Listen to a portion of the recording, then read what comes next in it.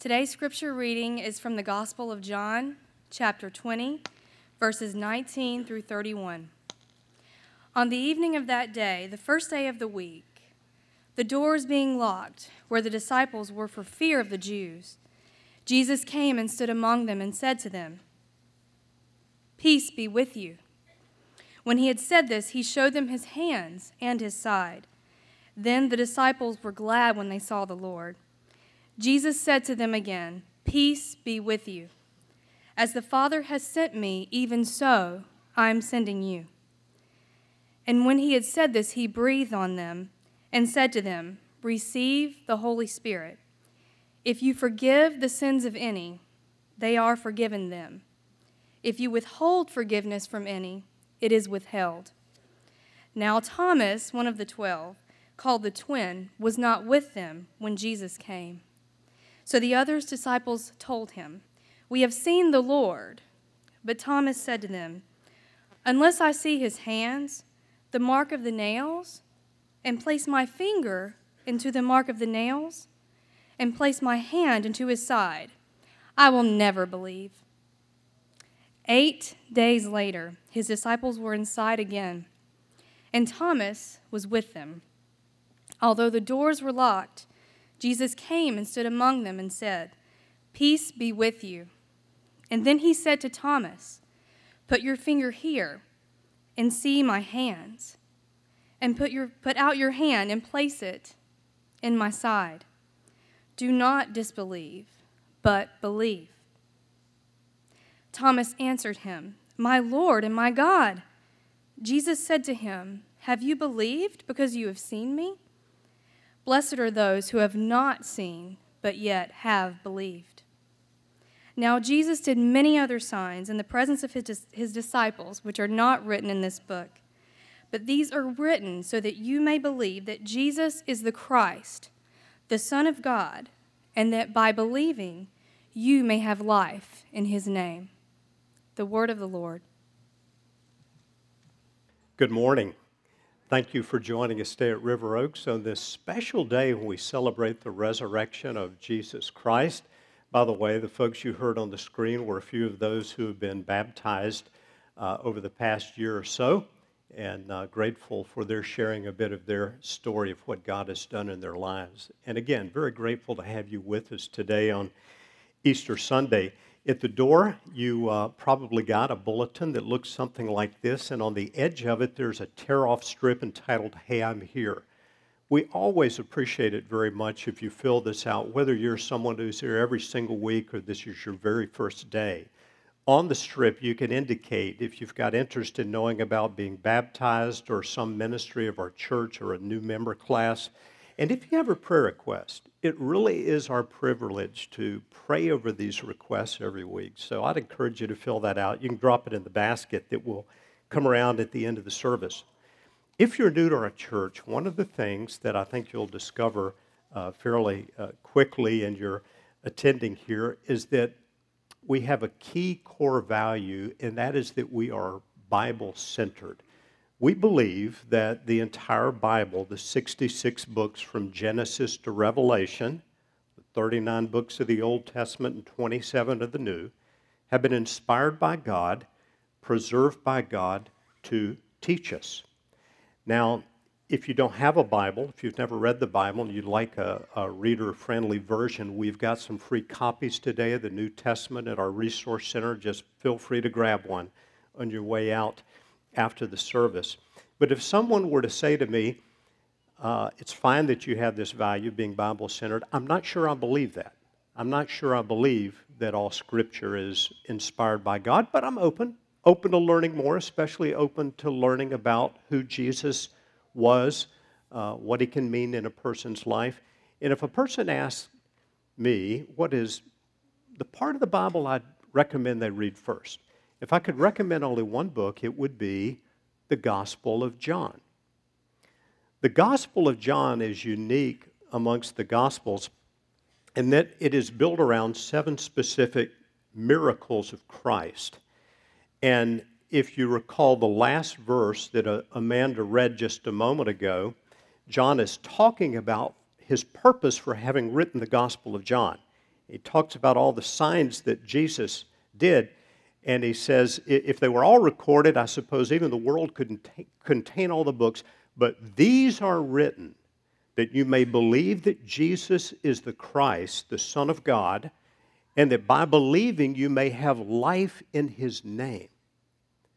And if you've not yet come to place your faith in Jesus as your Lord, as your Savior, I'd give you a challenge to begin reading the Gospel of John. 21 chapters. You can read a chapter a day for 21 days or 3 a day for 1 week. And just say, God, if this is true, speak to me.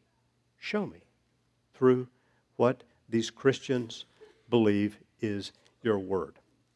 Now, the Gospel of John is not only unique for the emphasis on the 7 miracles, but also because John in his Gospel gives us 7 metaphorical statements of Jesus. That is, statements in which Jesus uses some metaphor, some figure of speech, to refer to who he is and what he does in the lives of people who place their trust in him. The fact that he introduces these metaphorical sayings with the words, I am, are highly significant. Because the name I am is the name that God gave for himself. In the Old Testament book of Exodus, Moses has been called by God to go back into Egypt and to lead the Israelite slaves out of their bondage there. Moses was reluctant to do this, and as he stood before a burning bush where God revealed himself to Moses, Moses said to God, suppose I go to the Israelites and say, God has sent me. What shall I say is his name? Who shall I say sent me? And God said to Moses, I am that I am. Say to the people of Israel, I am has sent me to you. All good Jews knew this story. They knew that the name I am, rendered as Yahweh or Jehovah in our Old Testaments, it's typically rendered as simply the Lord in all caps.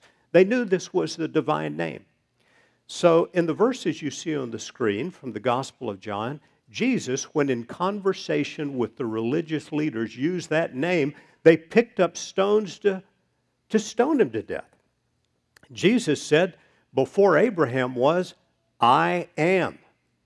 And this is why they tried to put him to death. Now, Jesus uses throughout the Gospel of John the words I am to refer to himself. This morning, we're going to look at these 7 I am metaphorical statements of Jesus to see what they mean for us, because Jesus is alive today. And he continues to do these things expressed in these titles in his people.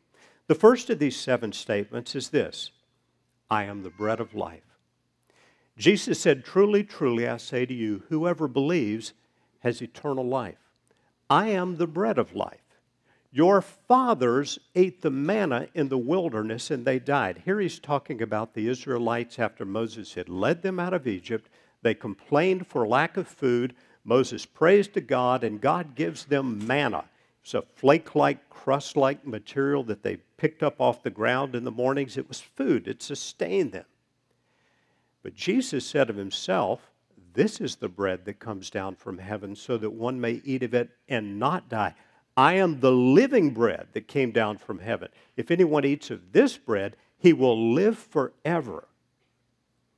Just as physical bread provided nourishment and life for the Israelites, he says, I'm the living bread come down from heaven. And if a person eats of this bread, he'll live forever. What did he mean? He said, the bread that I will give for the life of the world is my flesh. What did he mean? Jesus was pointing to his role as the Lamb of God slain for the sins of the world. On the cross, he would give his flesh. He would give his physical body. It would be torn. It would be nailed to a cross. Because there, Jesus would take our place.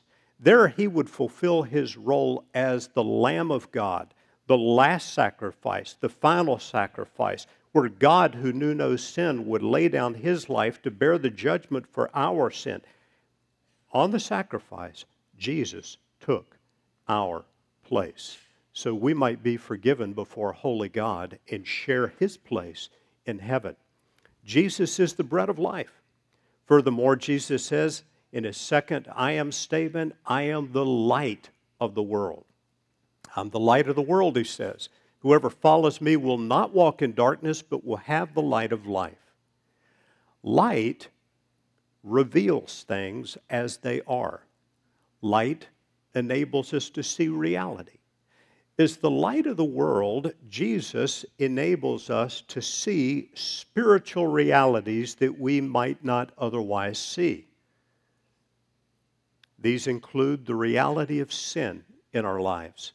Jesus confronted even the most religious people of his day with their sin. He took them to the hard intent of the law. For those who said, I don't commit adultery, Jesus said, whoever looks at a woman to lust in his heart has committed adultery. To those who said, I don't commit murder, Jesus said, the one who hates his brother is a murderer. Even to the not-so-religious like Peter, they would see the goodness, the purity, the power of Christ, his miracles, and Peter would fall down and say, Lord, depart from me, for I'm a sinful man. Jesus brings us light that shows our sin, that we fail to love God with all our heart, mind, soul, and strength. As the light of the world, Jesus also reveals what God is like. You ever wondered what God is like? We have a very clear picture. Jesus said in the Gospel of John to Philip, if you've seen me, you've seen the Father. You want to know what God is like? Look at Jesus. Jesus reveals the Father as the light of the world. Furthermore, Jesus reveals the way to God. He said, I'm the way, the truth, and the life. No one comes to the Father except through me. As the light of the world, Jesus enables to see spiritual truth. Thirdly, Jesus is the door of the sheep, or the gate of the sheep. And he says, truly, truly, I say to you, I'm the door of the sheep. And by this he means I'm the doorway into the sheepfold. All who came before me are thieves and robbers, but the sheep did not listen to them. I am the door. If anyone enters by me, he will be saved. He will go in and out and find pasture. In biblical times, a sheep pen might have looked like the one you see on the screen. If a shepherd was traveling in the fields with his sheep, it wouldn't be permanent walls like this, but just rocks perhaps stacked up. But it was often common for the shepherd himself to sleep in the entryway to the sheep pen, the door or the gate, thereby literally becoming the door of the sheep or the gateway of the sheep. This was, of course, to protect the sheep, to keep them from wandering out or being stolen in the night. If a thief would jump over the wall to attempt to lead the sheep out, well, the shepherd would be awakened. Jesus is not only the entryway into the sheep pen, but the one who guards his sheep. The words about thieves and robbers would seem to be a veiled statement about the religious leaders of his day, who asserted that their spiritual practices, their religious practices, and their rituals were the way to God. Jesus taught, though, that it wasn't your religious activity that's a way to God, but he himself, the person of Jesus himself, was the way to God. In the words of author Jack Deere, the essence of legalism is the religious activity rather than trusting in God. It is putting our confidence in a practice rather than a person, and without fail, this will lead us to love the practice more than the person. That person is Jesus, the doorway, the gate into the sheepfold. In his fourth I am statement, Jesus says, I am the good shepherd. I know my own, and my own know me. Just as the Father knows me, and I know the Father, and I lay down my life for the sheep. Not only is he the way into the sheepfold, he watches over his sheep. Sheep can be fairly cute animals, sometimes, like the picture on the screen. They can also be not so cute. But one thing is for sure about sheep, they are not intelligent animals. They tend to be very, very dumb. These pictures were taken by Tim Laniak, the former dean of Gordon Conwell in Charlotte, who spent a year on sabbatical in the Middle East living amongst shepherds and taking these pictures. He shared a story of hundreds of sheep going off the end of a cliff because, Dr. Laniak writes, it's a curious behavior of sheep that once one sheep picks up a trail, the rest simply follow the tail in front of them without regard to the destination. And a good shepherd not only leads the sheep, but cares for the flock. Jesus, the good shepherd, not only leads his sheep, he laid down his life for us. He became the great substitute. On the cross, he took our place, bearing the judgment for sin that we deserved, that we might have his entire righteousness being forgiven by our Holy Father God. In the words of author John Stott, the essence of sin is man substituting himself for God, while the essence of salvation is God substituting himself for man. He took our place. The good shepherd laid down his life for the sheep.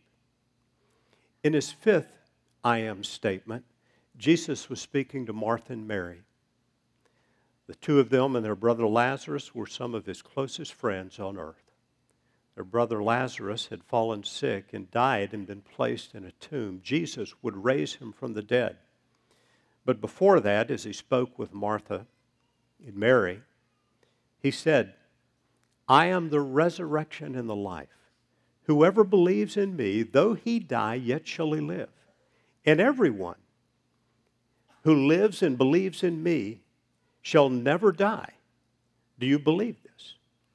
The resurrection of Jesus Christ is not simply important, but absolutely essential to the Christian faith.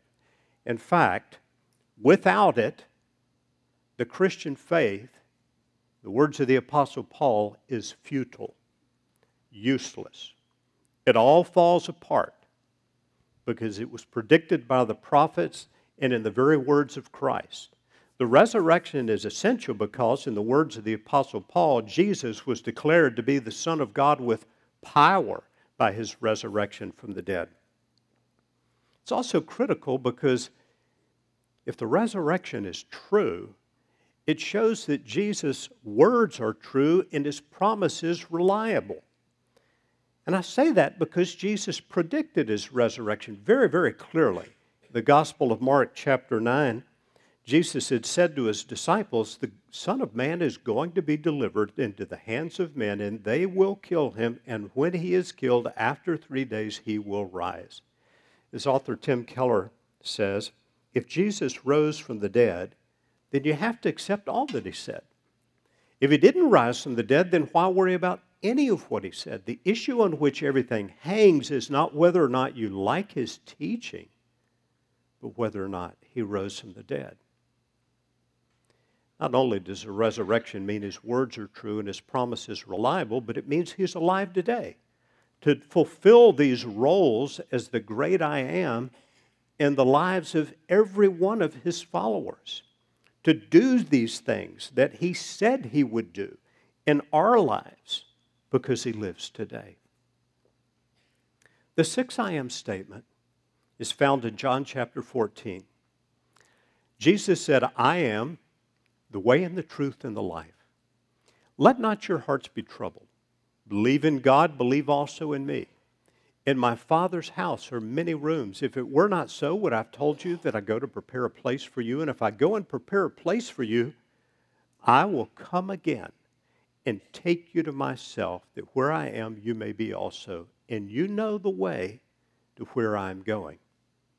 Thomas, who we know as Doubting Thomas, said, Lord, we do not know where you're going. How can we know the way? Jesus said to him, I am the way and the truth and the life. No one comes to the Father except through me. Clearly, Jesus is speaking about his life after death. He says, I'm going away. I'm going to die, but I'll bring you to myself after having prepared a place for you. He's going to live. I have found that these words in these 6 verses are for people who have suffered a significant loss, some of the most comforting in the whole Bible. They're words that people often want to use at a funeral service. Often found, though, that they're also comforting to people who are suffering in a way that really sees no end in this life. I was asked to go visit someone a few years ago who was dying with ALS, sometimes called Lou Gehrig's disease. And this was a 31-year-old man, graduate of Wake Forest, a lawyer, with a beautiful wife and young child. He was confined to a motorized wheelchair. He had no use of his legs or feet or arms or hands. In fact, he felt like his body was a prison, and he was trapped in it. Yet he had faith, strong faith in Jesus Christ, faith in his resurrection, faith in life beyond the grave. And as we were talking, he knew the Bible pretty well. He reflected on the story of Paul and Silas in the book of Acts, where they were imprisoned. And Paul and his friend Silas were placed in a Roman prison with chains around them and their feet in stocks. And at midnight, the Bible says they began singing hymns of praise to God. And so this 31-year-old man said to me, if Paul and Silas could praise God in prison, I can too. He tried to live his life. It's a life of praise to God the few years he had left, because he knew, because of his faith in Jesus, because of the resurrection, what lay ahead for him. Jesus is the resurrection and the life. And he finally says, I am the true vine. Jesus said, I am the true vine, and my Father is the vine dresser. I'm the vine, you are the branches. Whoever abides in me and I in him, he it is that bears much fruit. For apart from me, you can do nothing. Now Jesus is talking about what he will do in his followers as they live on this earth. Though he has gone away, yet still lives, he would be at work in and through his followers. And he says, by this is my Father glorified, that you bear much fruit and so prove to be my disciples. As the next picture on the screen indicates, life flows from the vine into the branches in order that the branches may produce fruit. Because Jesus is alive, he today provides life-giving power to his followers through the Holy Spirit so that we can bear spiritual fruit. Fruit in our own lives, fruit in the lives of the people that we influence, affect, reach. And this high calling for every follower of Jesus to bear fruit, not in our own strength or dependent upon our own human abilities, but the life of God that flows through us through the vine into the branches, this calling is for every single follower of Jesus Christ. But I find that sometimes Christians who know they're Christians, who know they've embraced the saving work of Jesus, received him as their Savior and Lord. Sometimes they have assurance of salvation, but no assurance that God is going to use them in a significant way. No expectation that his power will really be at work in them and through them. And often this is because while they feel like they may be a branch, they feel like a broken branch. Feel like their lives have been broken. Maybe because of something they've done in the past. Some sin that though they've accepted the forgiveness of Jesus Christ still hangs over them in this cloud of condemnation. Something that was done to them, some wrong path they went down for some season of life, something they've experienced. And yet we need to grasp this. The Bible is very clear that when Jesus saves us, He restores us. Most of us have heard the 23rd Psalm. The Lord is my shepherd, I shall not want. He makes me to lie down in green pastures. He leads me beside the still waters. He restores. He restores my soul. The picture you see on the screen is an example of a type of pottery. It's a Japanese art form that goes back centuries.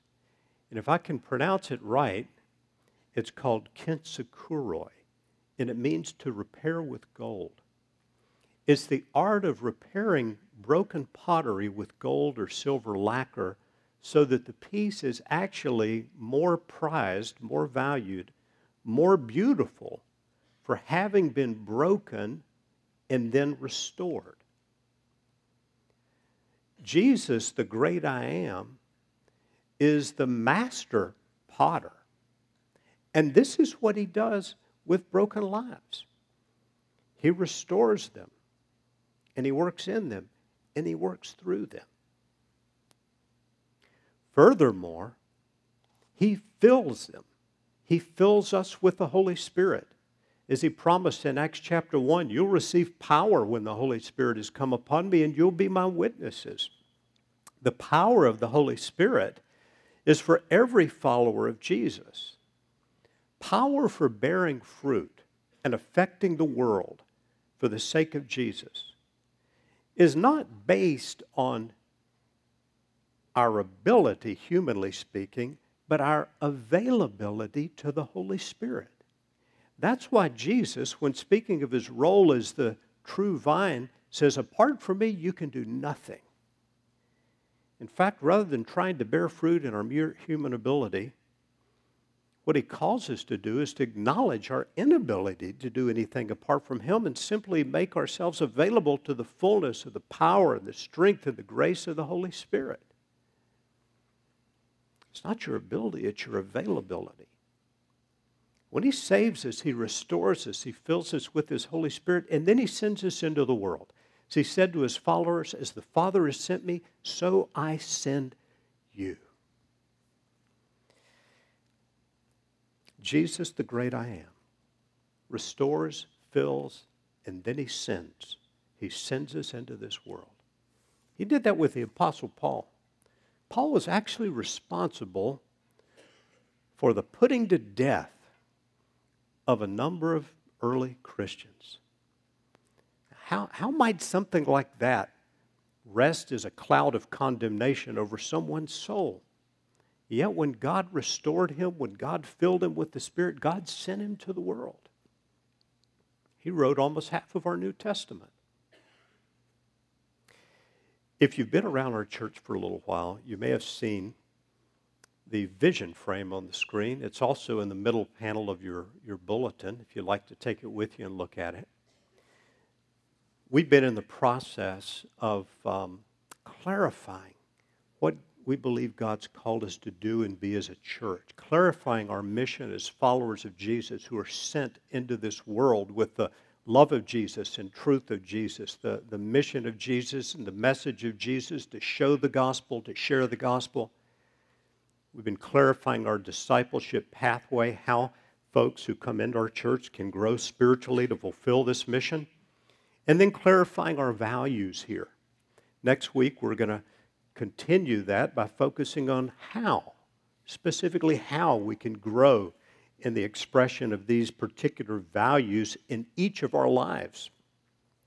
But for the moment, I'd like to draw us to 3 questions by way of personal application. Number 1, ask yourself these. Have I received the saving work of the Good Shepherd?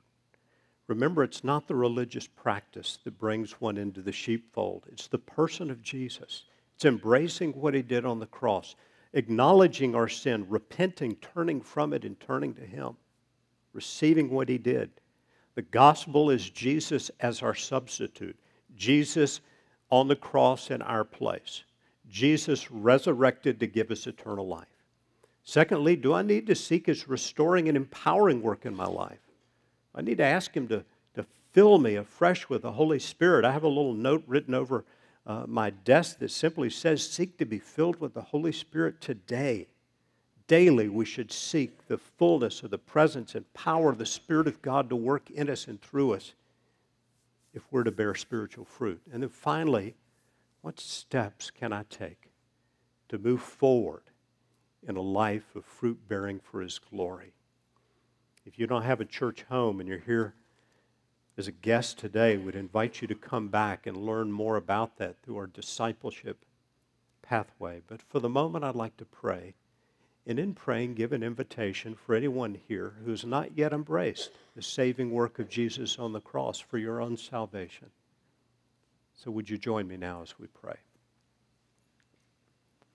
Father, thank you for your presence among us. Thank you that Jesus, the Son of God, God the Son, the second person of the Trinity, would leave heaven to live on this earth,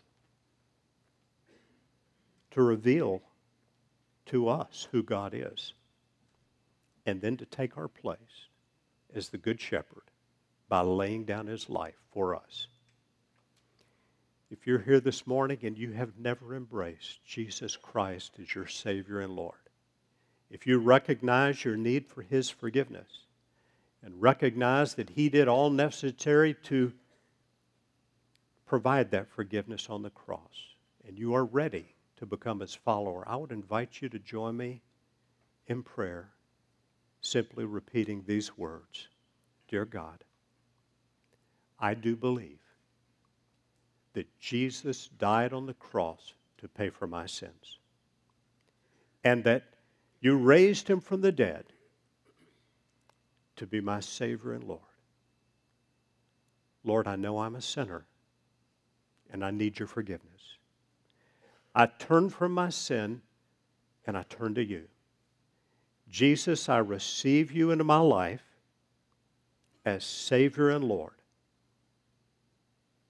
Help me to live for you from this day forward. And now, Father, I pray for those here who are in need of your restoring power, that you would bring your power to heal, to restore, to remove the condemnation, and to bring your joy. Lord, as I pray for your restoring work in individuals, I want to pray for your restoring work in marriages here that feel that they are at the breaking point. Jesus, you are the great shepherd of the sheep and the shepherd and bishop of our souls. Would you bring your healing into those marriages that seem broken? And would you make something new and beautiful of them?